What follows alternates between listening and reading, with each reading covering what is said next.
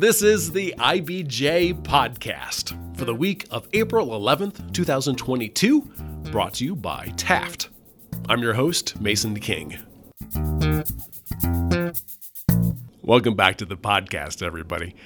It's probably fair to say that most folks in the Indianapolis area have been to the city of Lebanon, Indiana, although they probably were passing through at about 70 miles per hour. Interstate 65 runs right through the city on its route between Indianapolis and Lafayette. And at that speed, motorists might not notice many of the improvements, or if you're among the critics, you might just call them changes, prompted by Mayor Matt Gentry. You might recall Gentry was just 26 years old when he was elected mayor in 2015. His platform called for breaking the city out of a certain stasis and encouraging economic development and community growth. His early initiatives included spiffing up downtown and improving its infrastructure in hopes of attracting restaurants, businesses, and residential development. He's focused on bringing more big companies to the mammoth Lebanon Business Park, in particular firms in food processing and manufacturing. He's concentrated on amenities for residents, including recreation plays like a proposed $25 million field house that in turn would anchor a 95-acre development with apartments, condos, restaurants, office buildings, and hotels. And Gentry still faces resistance from residents who would prefer the city retain its small-town character. But Lebanon and its immediate vicinity could be on the verge of massive change. Gentry learned last month that state economic development officials have targeted Boone County as a key location for future growth. They're exploring options to buy large swaths of farmland to make way for a huge business park as large as 7,000 acres for companies in high-tech and other innovative industries. Lebanon, of course, is the county seat, smack in the middle of Boone County. And the city certainly will be a factor that companies consider when they weigh whether to set up shop, needing hundreds, if not thousands, of employees. Mayor Matt Gentry, now 32 years old, is our guest this week. And our conversation continually comes back to the central question of trying to maintain the essential character of Lebanon while making it attractive to new residents and positioning it to grow. I'm pleased to welcome to the podcast Matt Gentry, Mayor of Lebanon, Indiana. Thank you for making time today. Absolutely. Thanks for having me, Mason. I think mayor is the simplest job title we've had on the podcast in several months, but it is probably the most complicated job. That is a fair statement. Yes. I always love to have to go to elementary schools and they ask, what does the mayor do? It's like, well, how much time do you have? So what do you tell them? I just try to tell them it's about trying to make your community the best place to live. And that's really what it boils down to. And there's a lot of facets to that, but it's really just trying to make your community a place that people want to grow up and raise their families and one day come back and raise their own. So, okay. Now, right off the bat, I want to return to a question that we asked you back in 2016, about 9 months after you were first elected mayor. Very early in your career, you said that the state should have a 2-term limit that keeps mayors from serving more than 8 consecutive years in office. Where do you stand on that right now? Honestly, after being in it for so long, or for almost 2 terms now, and then kind of the deep of it, I'm conflicted now on what I said about that at that time. I do think there are a lot of things. You have to have mayors that are continuing to push forward, right? And so, I think when I said that, I was trying to get the fact that you need to have a mayor that constantly has new ideas and a drive to keep the community going. Because you don't want a mayor that's just in there hanging around kind of just because they like kissing babies and going ribbon cutters, right? If you have a mayor that's pushing things forward and making your community better every day, at the end of the day, I guess leave it up to voters let them make that decision. But, it's hard to legislate that, I'm sure. And, at the end of the day, too, my situation, I feel like I kind of lost 2 years because of COVID. And it's like, I don't feel like I've necessarily gotten the full 2-term impact, if you know what I mean, as well. So that's a challenge I have. What are your plans for the next election? Do you plan to run again? I'm still making that decision at this point. I have a 2-year-old and my wife, that's going to be a family decision that we make. Again, as we'll talk about, I'm sure in this podcast, we have of several large projects happening here in Lebanon. And I want to make sure that those are in a good point and can keep moving forward. So a decision I'll make down the road here next year. Yeah. When I posed that question on myself, pretending to be mayor, I suddenly sort of felt a sense of ownership for Lebanon, Indiana. It's because it's a big commitment. I always say, mayor's different than running for the state legislature or anything else, because you're constantly in your community, right? You're never not the mayor, right, when you're in town. So you're mayor when you're at the grocery store, right? You're mayor when you're at the doctor's office, right? You're mayor at the chiropractor's office, right? So you're always the mayor, right? So it's definitely a different burden than maybe other elected positions. So it's a big decision to make. It's all about trying to have the right team to keep your community moving forward. So. Yeah, but I would assume, if you come in with a very sort of definitive vision, which I think you did, that after working on it for 6 or 8 years, and you, as you said, you would be in the middle of a bunch of different projects, and you would hate for somebody new to come in and just decide that wasn't important, or just to go in a different direction. Right, exactly, and there's. I think there's good times, right, to say, hey, I've done what I came in to do, and I'm ready to be done, and let someone else kind of take the torch and keep things moving forward. But if you're in the middle of projects, that becomes a much harder decision to make. Unless you're comfortable that someone that would come behind you is ready to keep continuing your vision as forward, and they agree with kind of what you're doing as well. So we reported back in 2016 that at the end of every work day, you mark an X on your calendar. As a reminder, that your time could be limited. Did you stop doing that after you were reelected? Do a second term? No, I didn't. It's a visual reminder for me. I have a certain amount of time to do this, and my goal is to make every day to do the most possible impact I can make Lebanon better every single day. So it is a visual reminder for me, and it is kind of that pressure clock that says, this, you don't get days back, right? And you got to keep working, nose to the grindstone, and keep pushing. Do you have bigger political ambitions? Do you have your eye on another office somewhere down the road? I get asked that question a lot. People, when I first came into office, just said, well, he's just going to be the mayor to be a stepping stone, jump up to whatever. And, still here 7 years later. So being the mayor is the best job I've ever had. I love it. I'm making an impact in my community where my son's growing up, where hopefully one day he'll come back and raise his family. I love being the mayor, right? And I think we're Lebanon. It's an exciting time to be the mayor for sure. A lot of projects that we have going on. Politics is a weird world. Sometimes opportunities present themselves, but like I said, I love being the mayor, and I want to continue doing that, until I don't, I guess, you know what I mean? Yeah. So you were not the only really young Indiana mayor to be elected in the aughts. Did you ever hear any comparisons to Pete Buttigieg? Not so much Pete. Here I'd get more with Mayor McBarnes in Frankfurt, because he was 23 when he was elected. Yeah. I think he had finished his college finals at Butler, and he came right in. So I got compared to Mayor McBarnes a lot. And actually, when he was here, Mayor of Frankfurt, he was a very good mentor and friend to me as well. So we had good conversations, but there's actually kind of a crop of young mayors, around the state. And when you go to conferences and stuff, we all would kind of hang out together and trade ideas and all that stuff. But yeah, there was there's always new ones every year, or it seems like every cycle as well. So what were you thinking? Why did you want to be mayor? On bad days, I ask myself that too. My background, I graduated from Purdue with, degrees in political science and economics. And I worked at the State House on staff, worked on political campaigns. I always thought I'd be kind of the guy behind the scenes. And I was looking for someone to run for mayor of Lebanon. Again, I've lived here in Lebanon, in the Lebanon area since 2007. And, I wanted to raise my family here. I wanted that small town feel. And I was looking for someone that would help take Lebanon to the next level. And I couldn't find anybody that was willing to do it. So I said, well, if I believe in this, I guess I'll put my name on the ballot and see if people give me a shot at it. Talk about what I feel like our community needs. And they were willing to give me a chance. And they gave me a 25-year-old kid their support in the primary, and then again in the general election.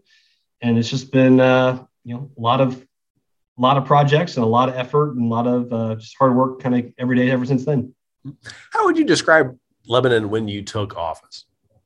I think Lebanon was at a turning point. We were at a critical junction in our history. Obviously with Boone County growing as fast as it is, one of the fastest growing counties in, for sure in Indiana, and if not the entire nation. Seeing that kind of suburbanization pressure happening, kind of coming our way, we had I felt like a few critical years to try to determine what who do we want to be, right? What do we want to be going forward?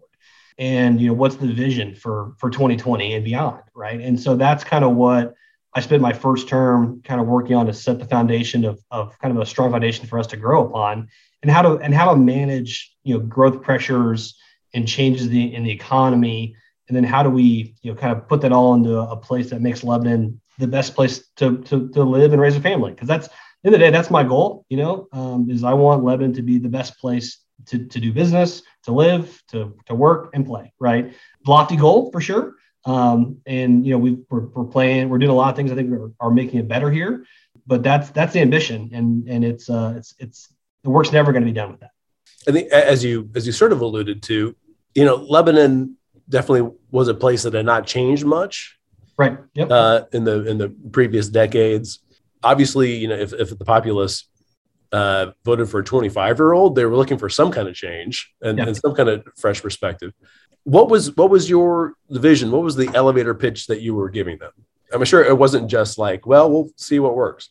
Yeah, no, it was, how do we capitalize on, one, Lebanon's location, obviously between Indianapolis and Lafayette, with Interstate 65. How do we capitalize on that location to bring higher paying jobs, to bring more amenities, more options, smart, sustainable growth, but also keep kind of that small town charm and feel, right? So kind of balancing all of those spinning plates at the same time, essentially, and not just trying to say, I remember how Lebanon was when I was growing up here in the 1960s, and let's keep it like that, because I think, the only thing that's consistent ever is change, right? So it's a matter about how do you manage that change and make it positive, right? And not leave anyone behind, and make a community that's available for people of all walks of life and outlooks. So that's something that I think we've tried to focus on. And, we're not trying to just be all, attract only, high-end development and, high expensive homes. We're trying to have a base where we have, workforce housing, where we have, first-time home buyer housing, where we have downtown apartments, where we have kind of a good mix of everything that, anybody could find something that they would like to both live and also work here in Lebanon, right? And have that kind of mixture of industry, but then also residential and development as well. Now, before we started recording the podcast, you showed me a bucket. Yeah. That's in the background in your office. Now, tell everybody, what does that bucket say? Yeah. So I kind of have it's a kind of a giant square jar, essentially. When I first came into office, I heard, well, that's how we've always done it, a lot. And I got so tired of that. I essentially said, I'm putting a swear jar that if you say, well, that's how it's always been done. In my office, you have to pay a quarter, essentially. So luckily, I don't hear it very often anymore now. We've kind of broken that habit from people. But that was a big kind of a culture change that I kind of faced when I came in, that, we've done certain things, certain ways. And, if there's a reason behind it, that's valid. So, but explain that to me. Don't just say, well, because we've always done it that way. Because I think you always have to be constantly looking at, is this the best way to approach a solution, or best way to approach a problem, and find creative solutions to solve that problem. And at the same time, I'm sure that there was a fairly large segment of the community that just really didn't want things to change at all. Still is. I'm aware I'm kind of one of those people, you either love me or you hate me, and for people that, maybe remember how Lebanon was, and they want Lebanon to be away from Indianapolis and not be connected to that. I'm probably not their favorite person. And I recognize that, but I feel like it's better to try to be proactive and control our destiny versus, trying to bury our head in the sand and then be overwhelmed by it because you can't, you haven't laid the groundwork to prepare for it. So that's something that I think is a different approach, because I feel like Lebanon's a special place, and just like they do. But I don't think you keep it special by putting under a glass bottle. You keep it special by the themes that we have and what we focus on, the community that we've built here. You want to accentuate those and make sure that continues and grows throughout the community. not just assuming that it won't change by not allowing any new people to come in, right? So do people come up to you in the supermarket and say, Mayor Gentry, what the hell are you doing?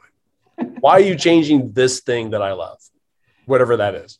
Well, it's not as much a supermarket these days. It's more on social media. That's unfortunate. But it is, right? It's he just wants to make Lebanon Carmel, or he wants to make Lebanon Zionsville, or insert whatever community you have a negative perception of. But I really don't. I want to make Lebanon the best version of Lebanon.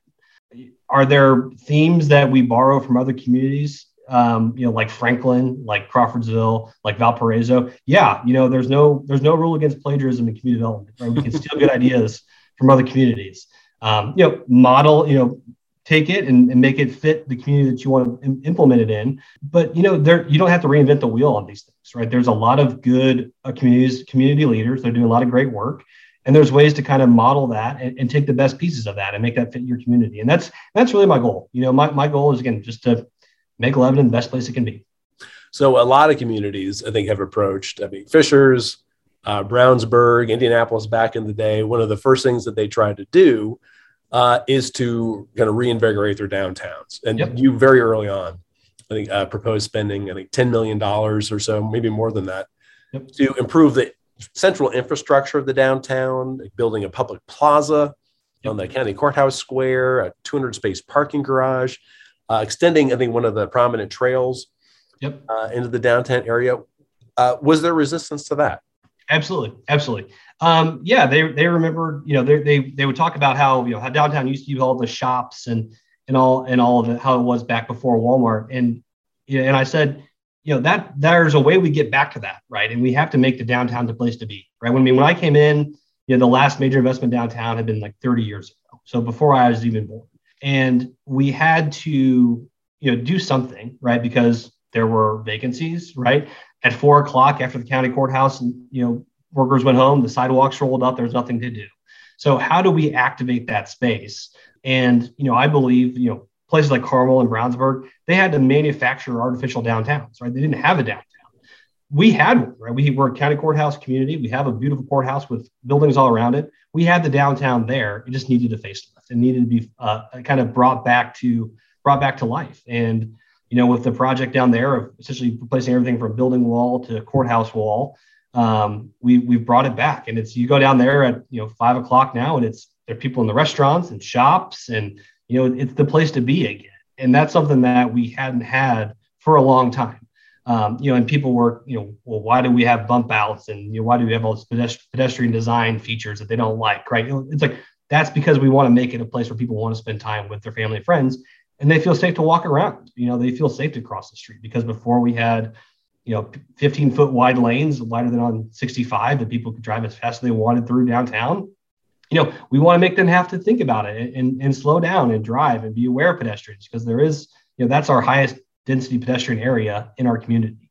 And we want to make people spend time down there. So there's still resistance to it. It's not like it's been done and people are like, oh, it's perfect. I'm sorry I was wrong. I don't really ever hear people admit me wrong about it. But you look at all the restaurants that are busy, you look at the investments that are happening in the buildings.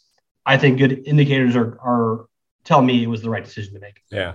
I know some commercial developers have proposed mixed use projects that would combine apartments and offices, retail, which I'm sure is something that you definitely want to see. The pandemic delayed those plans. Where is downtown right now? So on the Brickman building, that's kind of the one on the western side of State Road 39, just south of our downtown. It's kind of our first mixed-use building in probably more than 100 years here in Lebanon. It's actually going through the demolition process now. So one of the buildings has been taken down, and they're working through. Fortunately, the weather's not cooperating this week, but they're working through that process. It's all been approved, so the financing is secured. So hopefully they'll be able to start construction here this summer, and that'll be completed probably either next year with that. So that's the beginning of kind of that larger vision of bringing that downtown density, downtown activity back to downtown Lebanon. Okay, let's take a quick break to hear from our sponsor. This is the IBJ podcast. Taft, Today's modern law firm. With more than 625 attorneys across 11 offices, we provide solutions to the business issues facing middle market and emerging companies alike. We do this through a highly collaborative and inclusive team approach. Taft, the modern law firm. To learn more, visit taftlaw.com.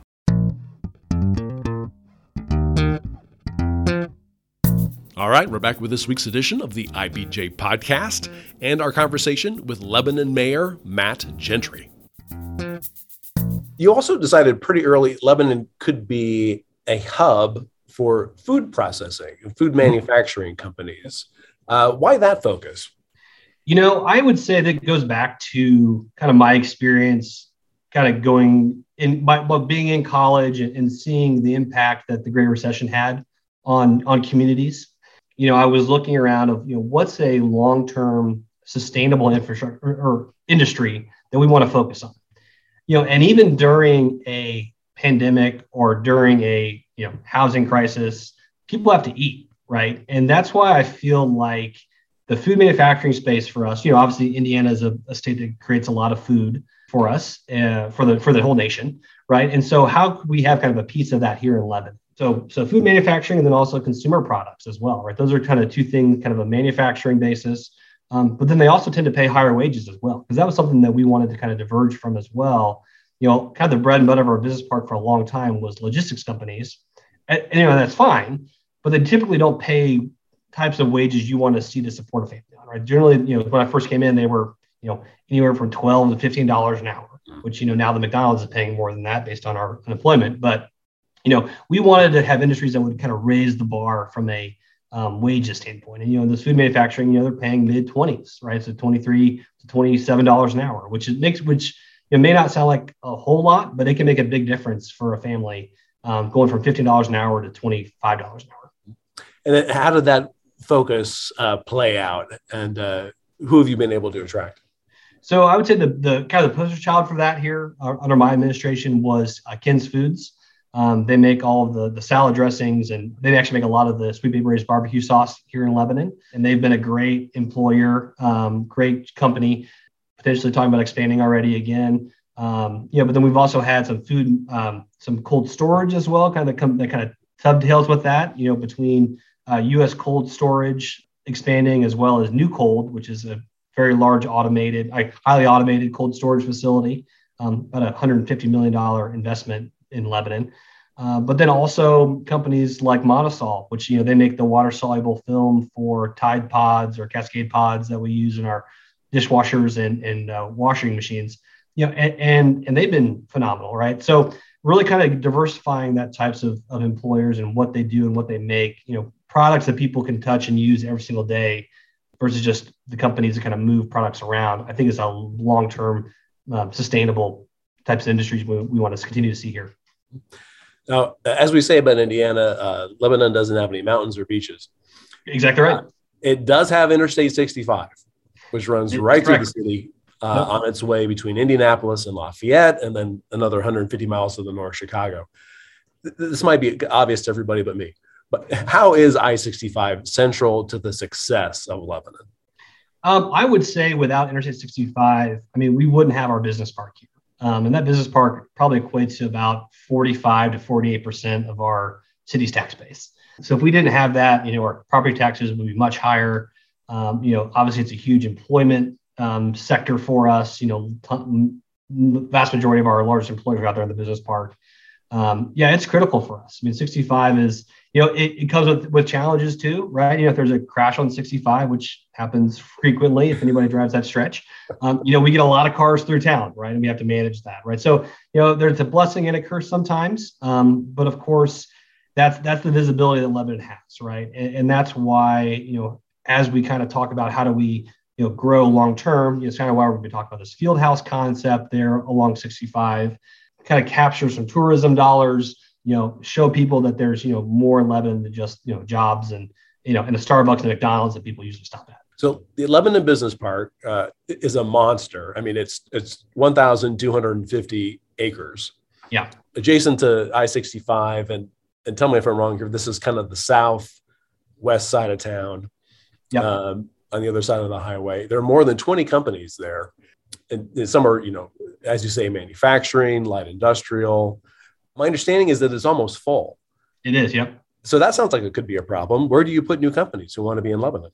That's something that we've been wrestling with. And, I'd say there's about 2 or 3 more sites in there. Now there are more sites in that, but they're owned by the companies that are kind of adjacent to it that they're ready to, if they want to expand, they kind of have that ready to go.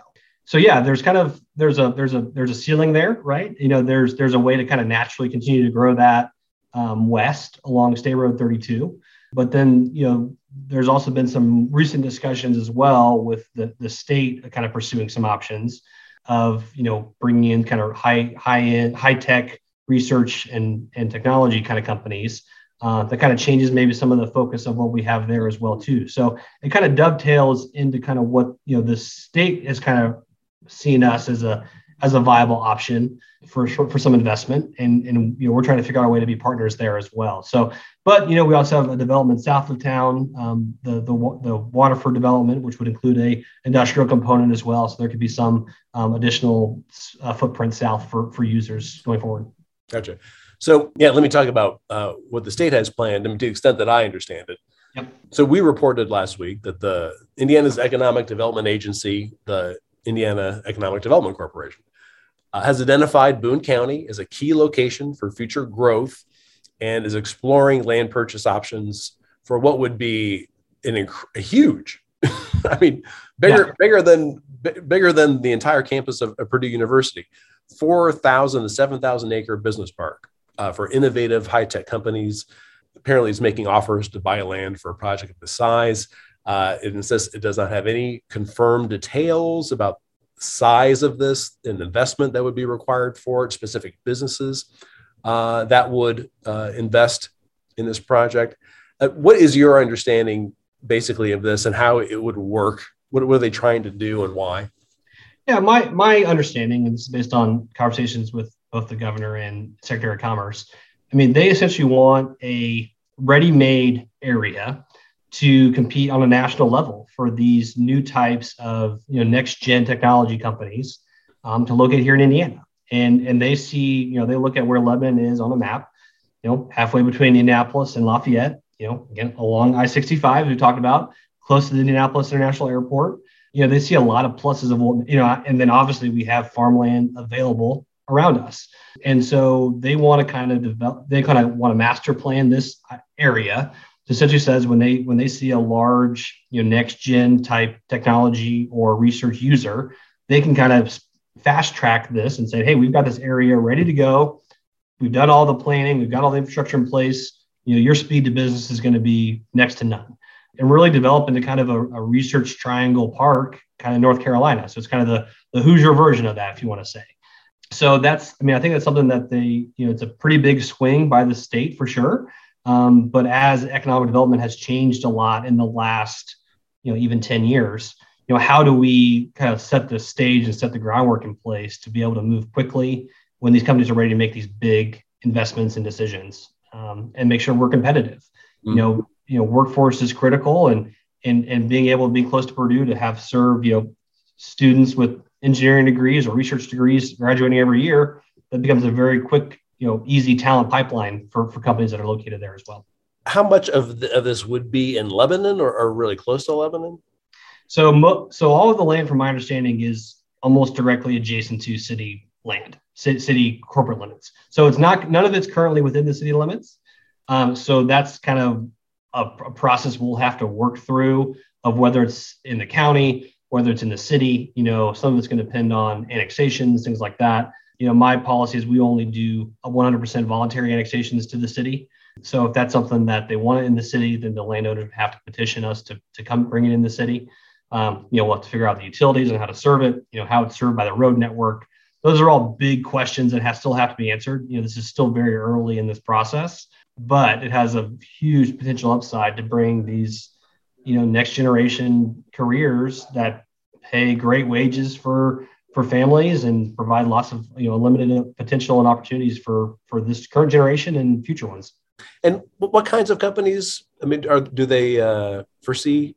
I'd say everything from, biopharmaceutical companies, life sciences, semiconductors, microprocessors, maybe electric batteries. I mean, all of the companies are going to be critical for the next generation technology and products we'll use on a daily basis going forward, right? What do we need to power our society 20 years from now, right? What are the things we need?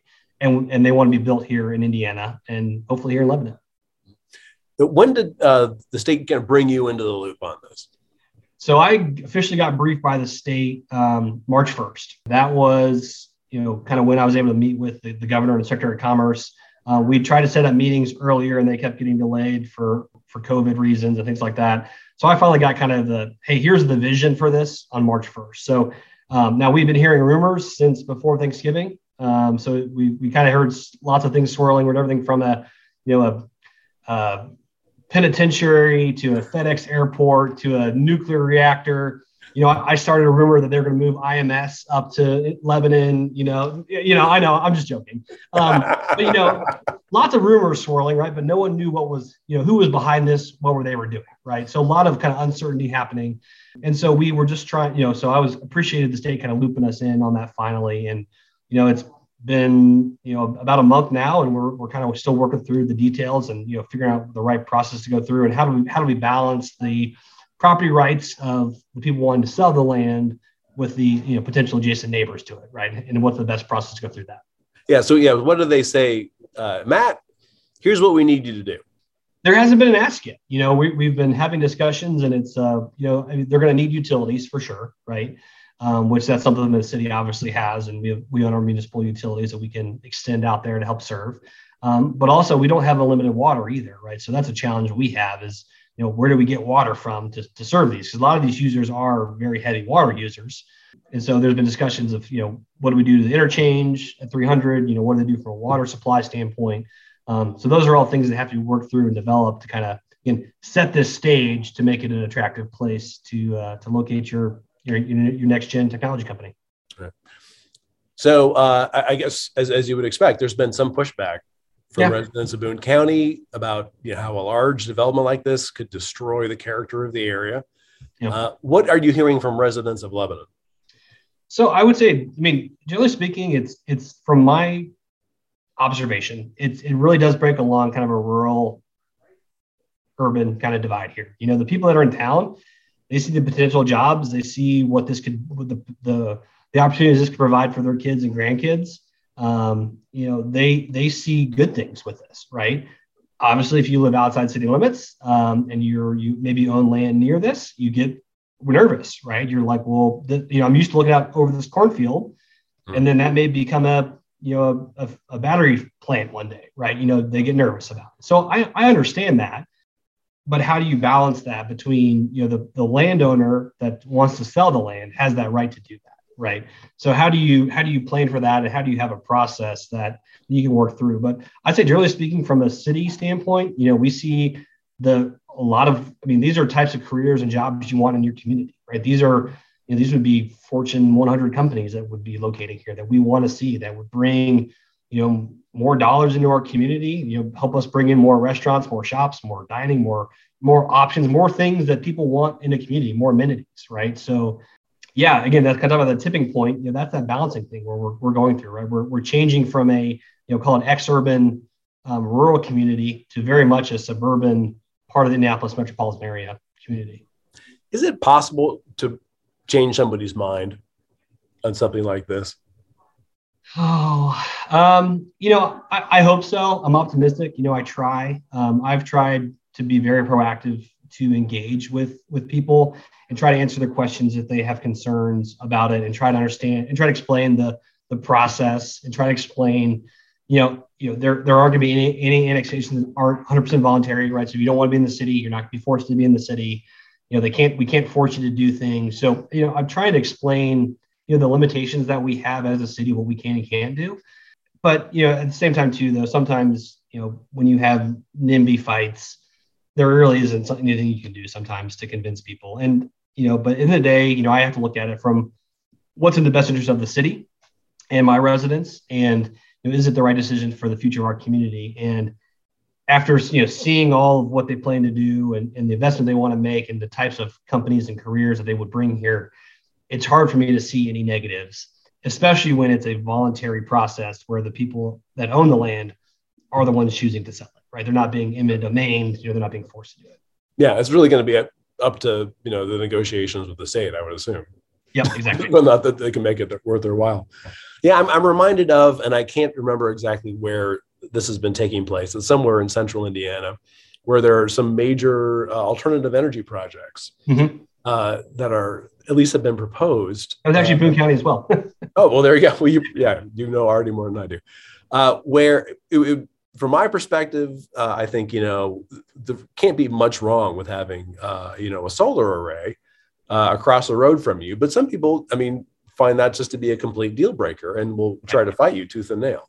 Right. Well, I will say though, I think there's a big difference though between a next gen technology and research park and a solar farm, right?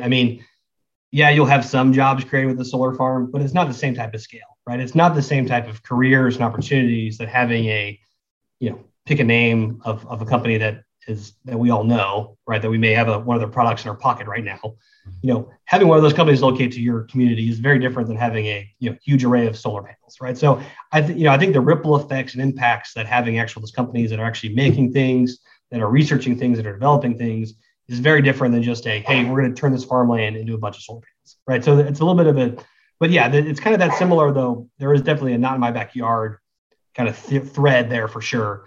But the potential impact and ripple effects, I think, are far greater from this type of development than just a general solar array. So we go back kind of to the beginning of the conversation for your raison d'etre as mayor. Yep. It seems like your biggest challenge is to make Lebanon as attractive a community as possible, so that companies would feel comfortable basing their employees here, and that more people would move here and be a part of the labor supply for the companies. And of course, we know, we've been talking for years now about, how difficult it is to get people to, staff some of these big companies. Right. Again, I think I mentioned earlier, we have a 0.2% unemployment rate in Boone County. Less than 300 people are unemployed in Boone County at this moment. I'm sorry, I missed the percentage. You said 2.2? 0.2% unemployment rate. Right. So very few people don't have a job right now in Boone County. So, our challenge is to bring more people to Lebanon, and the way economic development has changed before, previous generations, they would pick, or they would get a job at a company, right, and then they would go move there. What we're seeing now is people are picking where they want to live, broadly speaking, and then finding a job, right? So it's kind of turned on its head a little bit. That's why you hear communities talking about quality of life improvements all the time. And that's why a big part of my job is focusing on, building the Big Four Trail all the way through Boone County, adding amenities to our parks, why we're building a mountain bike park on an old landfill, why we're doing all of these quality of life amenities to make Lebanon a great place to live, because, we want to convince people to live here, which then helps us attract, high paying, high skilled companies, because we have a great talented workforce available here in Lebanon. Yeah. So, is there like a U.S. Census website that you can go to every day and see, 2 people moved in? No, I wish there was, but no, not like that. I don't even know if I've gotten the fully final numbers from the 2020 census yet, even still. But we're probably about 17,000 people now. We've seen, if you compare, I think in 2015 to the year I was running for mayor, we had 2 new housing permits the entire year of 2015. We do that in a day most times now. So it's when you say housing permit, you mean like for a single family house? For a single family house. There were 2 new houses built in 2015 in Lebanon. Wow. Yeah. So we were not really growing at all, right? We were pretty stagnant, right? So, and now we have home builders focusing on Lebanon. We're growing. Homes are being built. Honestly, you go look on Zillow, there aren't any homes available. So there's huge pent up demand for housing, in Lebanon, but in all of central Indiana right now. And so we're trying to find, how do we find that balance to provide different housing at different levels, again, to provide different opportunities for everyone. How are you on permits right now? I think last I checked, we were over 60 this year. For 2022 so far? Yes. Oh, pretty good. Okay. Yeah. I know there's a large, I think 95 acre project that has been proposed that would multifaceted. You would have a 270,000 square foot field house slash athletic facility, but there also would be apartments and condos and then commercial space for retail, restaurants, office buildings and hotels. Where do you stand on that project right now? Yeah, so this is for any of your, maybe older listeners, they may remember an old holodome there along 65 in Lebanon. And, long story short, Great Recession, whatever, the city gets abandoned, the city acquires that property and demolishes it, right? So we kind of have this key parcel there at 65 and 39. And so we were trying to figure out, what do we do with that parcel? It's a key area, right? It kind of unlocks kind of that directly southern area of our community. And as we were looking around of, when I first came in, people wanted to do kind of more of an outlet, retail options. But, as we see, outlet and retail has definitely changed in the last 5 years even. We kind of settled on kind of this youth sports kind of concept. We already get overflow from Grand Park now. And so we feel like that's kind of a niche we can kind of continue to capitalize on. Again, based on our location, makes it very easy for us to get to. And so we were able to kind of form this partnership with Cardin Associates, and they're a proven operator with 3 other facilities. And we think it makes a lot of sense. So it'll be a 9-court facility with 2 full-size indoor football fields. We project to see close to 60,000 people a month visit this. And then the associated restaurants and hotels and entertainment all around it. So it's kind of our play, kind of going back to kind of the history of the site and make it kind of almost a tourism play for us. And again, but also a quality of life amenity, because during the week, it's a public facility open to the public that you can play basketball and pickleball and everything they want to do in there. So is this a good to go, green lit, all the approvals? Not quite yet. We just completed the rezoning of that. So we're moving through now we're going to start kind of going to the financial side of that and start moving the financials forward. Essentially, we're targeting a summer groundbreaking for this project. Yeah. So close, but not, definitely not pie in the sky. I mean, it's moving along and it's on the process. As mayor, how do you measure whether or not you're doing a good job?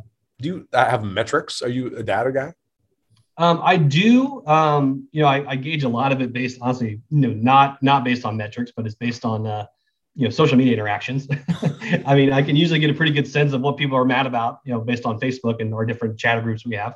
But, I would say it's kind of a black arts a little bit. It's kind of a, you want to see the bigger picture, but then you also understand there's going to be a contingent that may not be for something, no matter what you say or do about it, right? So it's kind of how do you balance by being both a trustee and a delegate, right? How do you kind of balance that internal conflict as a mayor, and be able to see the bigger vision, the bigger picture, and say, hey, I know you may hate what I'm doing today, but there's reasons down the road of why we have to do this now, right? I think people were very confused. Why are we bringing the Big 4 trail to our downtown, right?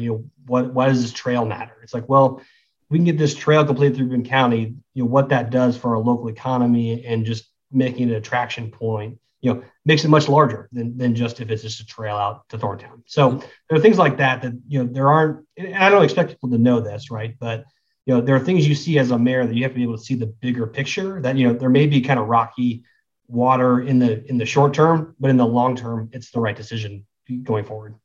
Has there been something that you've proposed or really wanted to do where the populace or other officials in the county or the city just drew the line and said, no, we're not going to do that? Yeah, not really, because I'm by nature a consensus builder, right? So I try to find things that people in theory agree upon, right? And then try to move those forward. And, I feel, based on discussions and engagements I have with my council, I get a pretty good feeling whether they're for something or not pretty quickly. And if they're not, if I really believe in it, I may try to kind of convince them and go back and forth with them. But if they aren't budging, all right, we'll move on. Let's find something we agree on and move that forward. I really do try to have I'd rather have us all kind of walk together versus, me kind of going out on a limb. The difference between a leader and a guy just taking a walk is followers, right? So you got to make sure you've got people all walking in the same direction. When you look back now in your first year as mayor, Is there something that you wish you had known? I would say I wish I had known it's going to take a long time. Obviously I was 26, ready to go. Just the sheer bureaucracy you have to fight through at the local level, the county level, the state level. It's just a constant fight, right? And so I maybe should have had different expectations of how long things take to do. I said, my campaign in 2015 was about our Lebanon 2020 vision plan, right? We didn't hit everything in there, right? Because there's a lot of complicated things in there. Like I wanted to try to bring additional higher education opportunities to Lebanon. That's not something that's an easy thing to do, right? You got to have a lot of players you have to kind of put together to make that happen. So, but I would say I think I've done I'm happy with what we've done. I think we've done the right things for the right reasons. And at the end of the day, too, I'm comfortable with the fact that if people don't vote for me again because they disagree with me, I can sleep at night saying, hey, I did what I felt like was in the best interest of our community, and I'm happy with that. So I can live with that. Well, I know we're going to be checking in with you off and on about what the state has planned and also what you guys have planned. So feel free anytime. More than happy to. Yeah, consider this a continuing conversation. We'll check in sometime real soon. Thank you so much. My thanks again to Matt Gentry. And folks, before you get on with the rest of your week, there are a few stories in the latest print edition of IBJ I want to draw to your attention. First up, compared to other major cities, Indianapolis is notoriously low on public green space and the funds to add more parkland.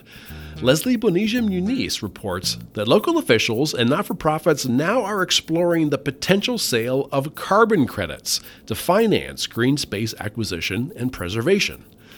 Also in this week's issue, Emily Ketterer profiles the 5 Democrats who are running for a newly drawn seat in the Indiana Senate that runs through the heart of downtown Indianapolis. And Daniel Bradley reports that Hamilton County is finally ready to begin its $29 million reconstruction of the heavily traveled intersection at 146th Street and Allisonville Road. And you will not be surprised to learn that it soon will join the county's immense roster of roundabouts, with all traffic lights eliminated. Again, you can read these stories in the latest print edition of IBJ or online at ibj.com. I will say it's quite a bit easier to access all of the latest local news about business and politics and all of IBJ's data on Central Indiana's business, community, and economy if you're a subscriber. It works out to about $2 per week for actionable information you're not going to find anywhere else. Just go to ibj.com and click on the subscribe button. And thanks again for making time this week for the IBJ podcast, which is edited by Leslie Weidenbender. I'm Mason King. Hang in there, everybody. We'll be back again next week.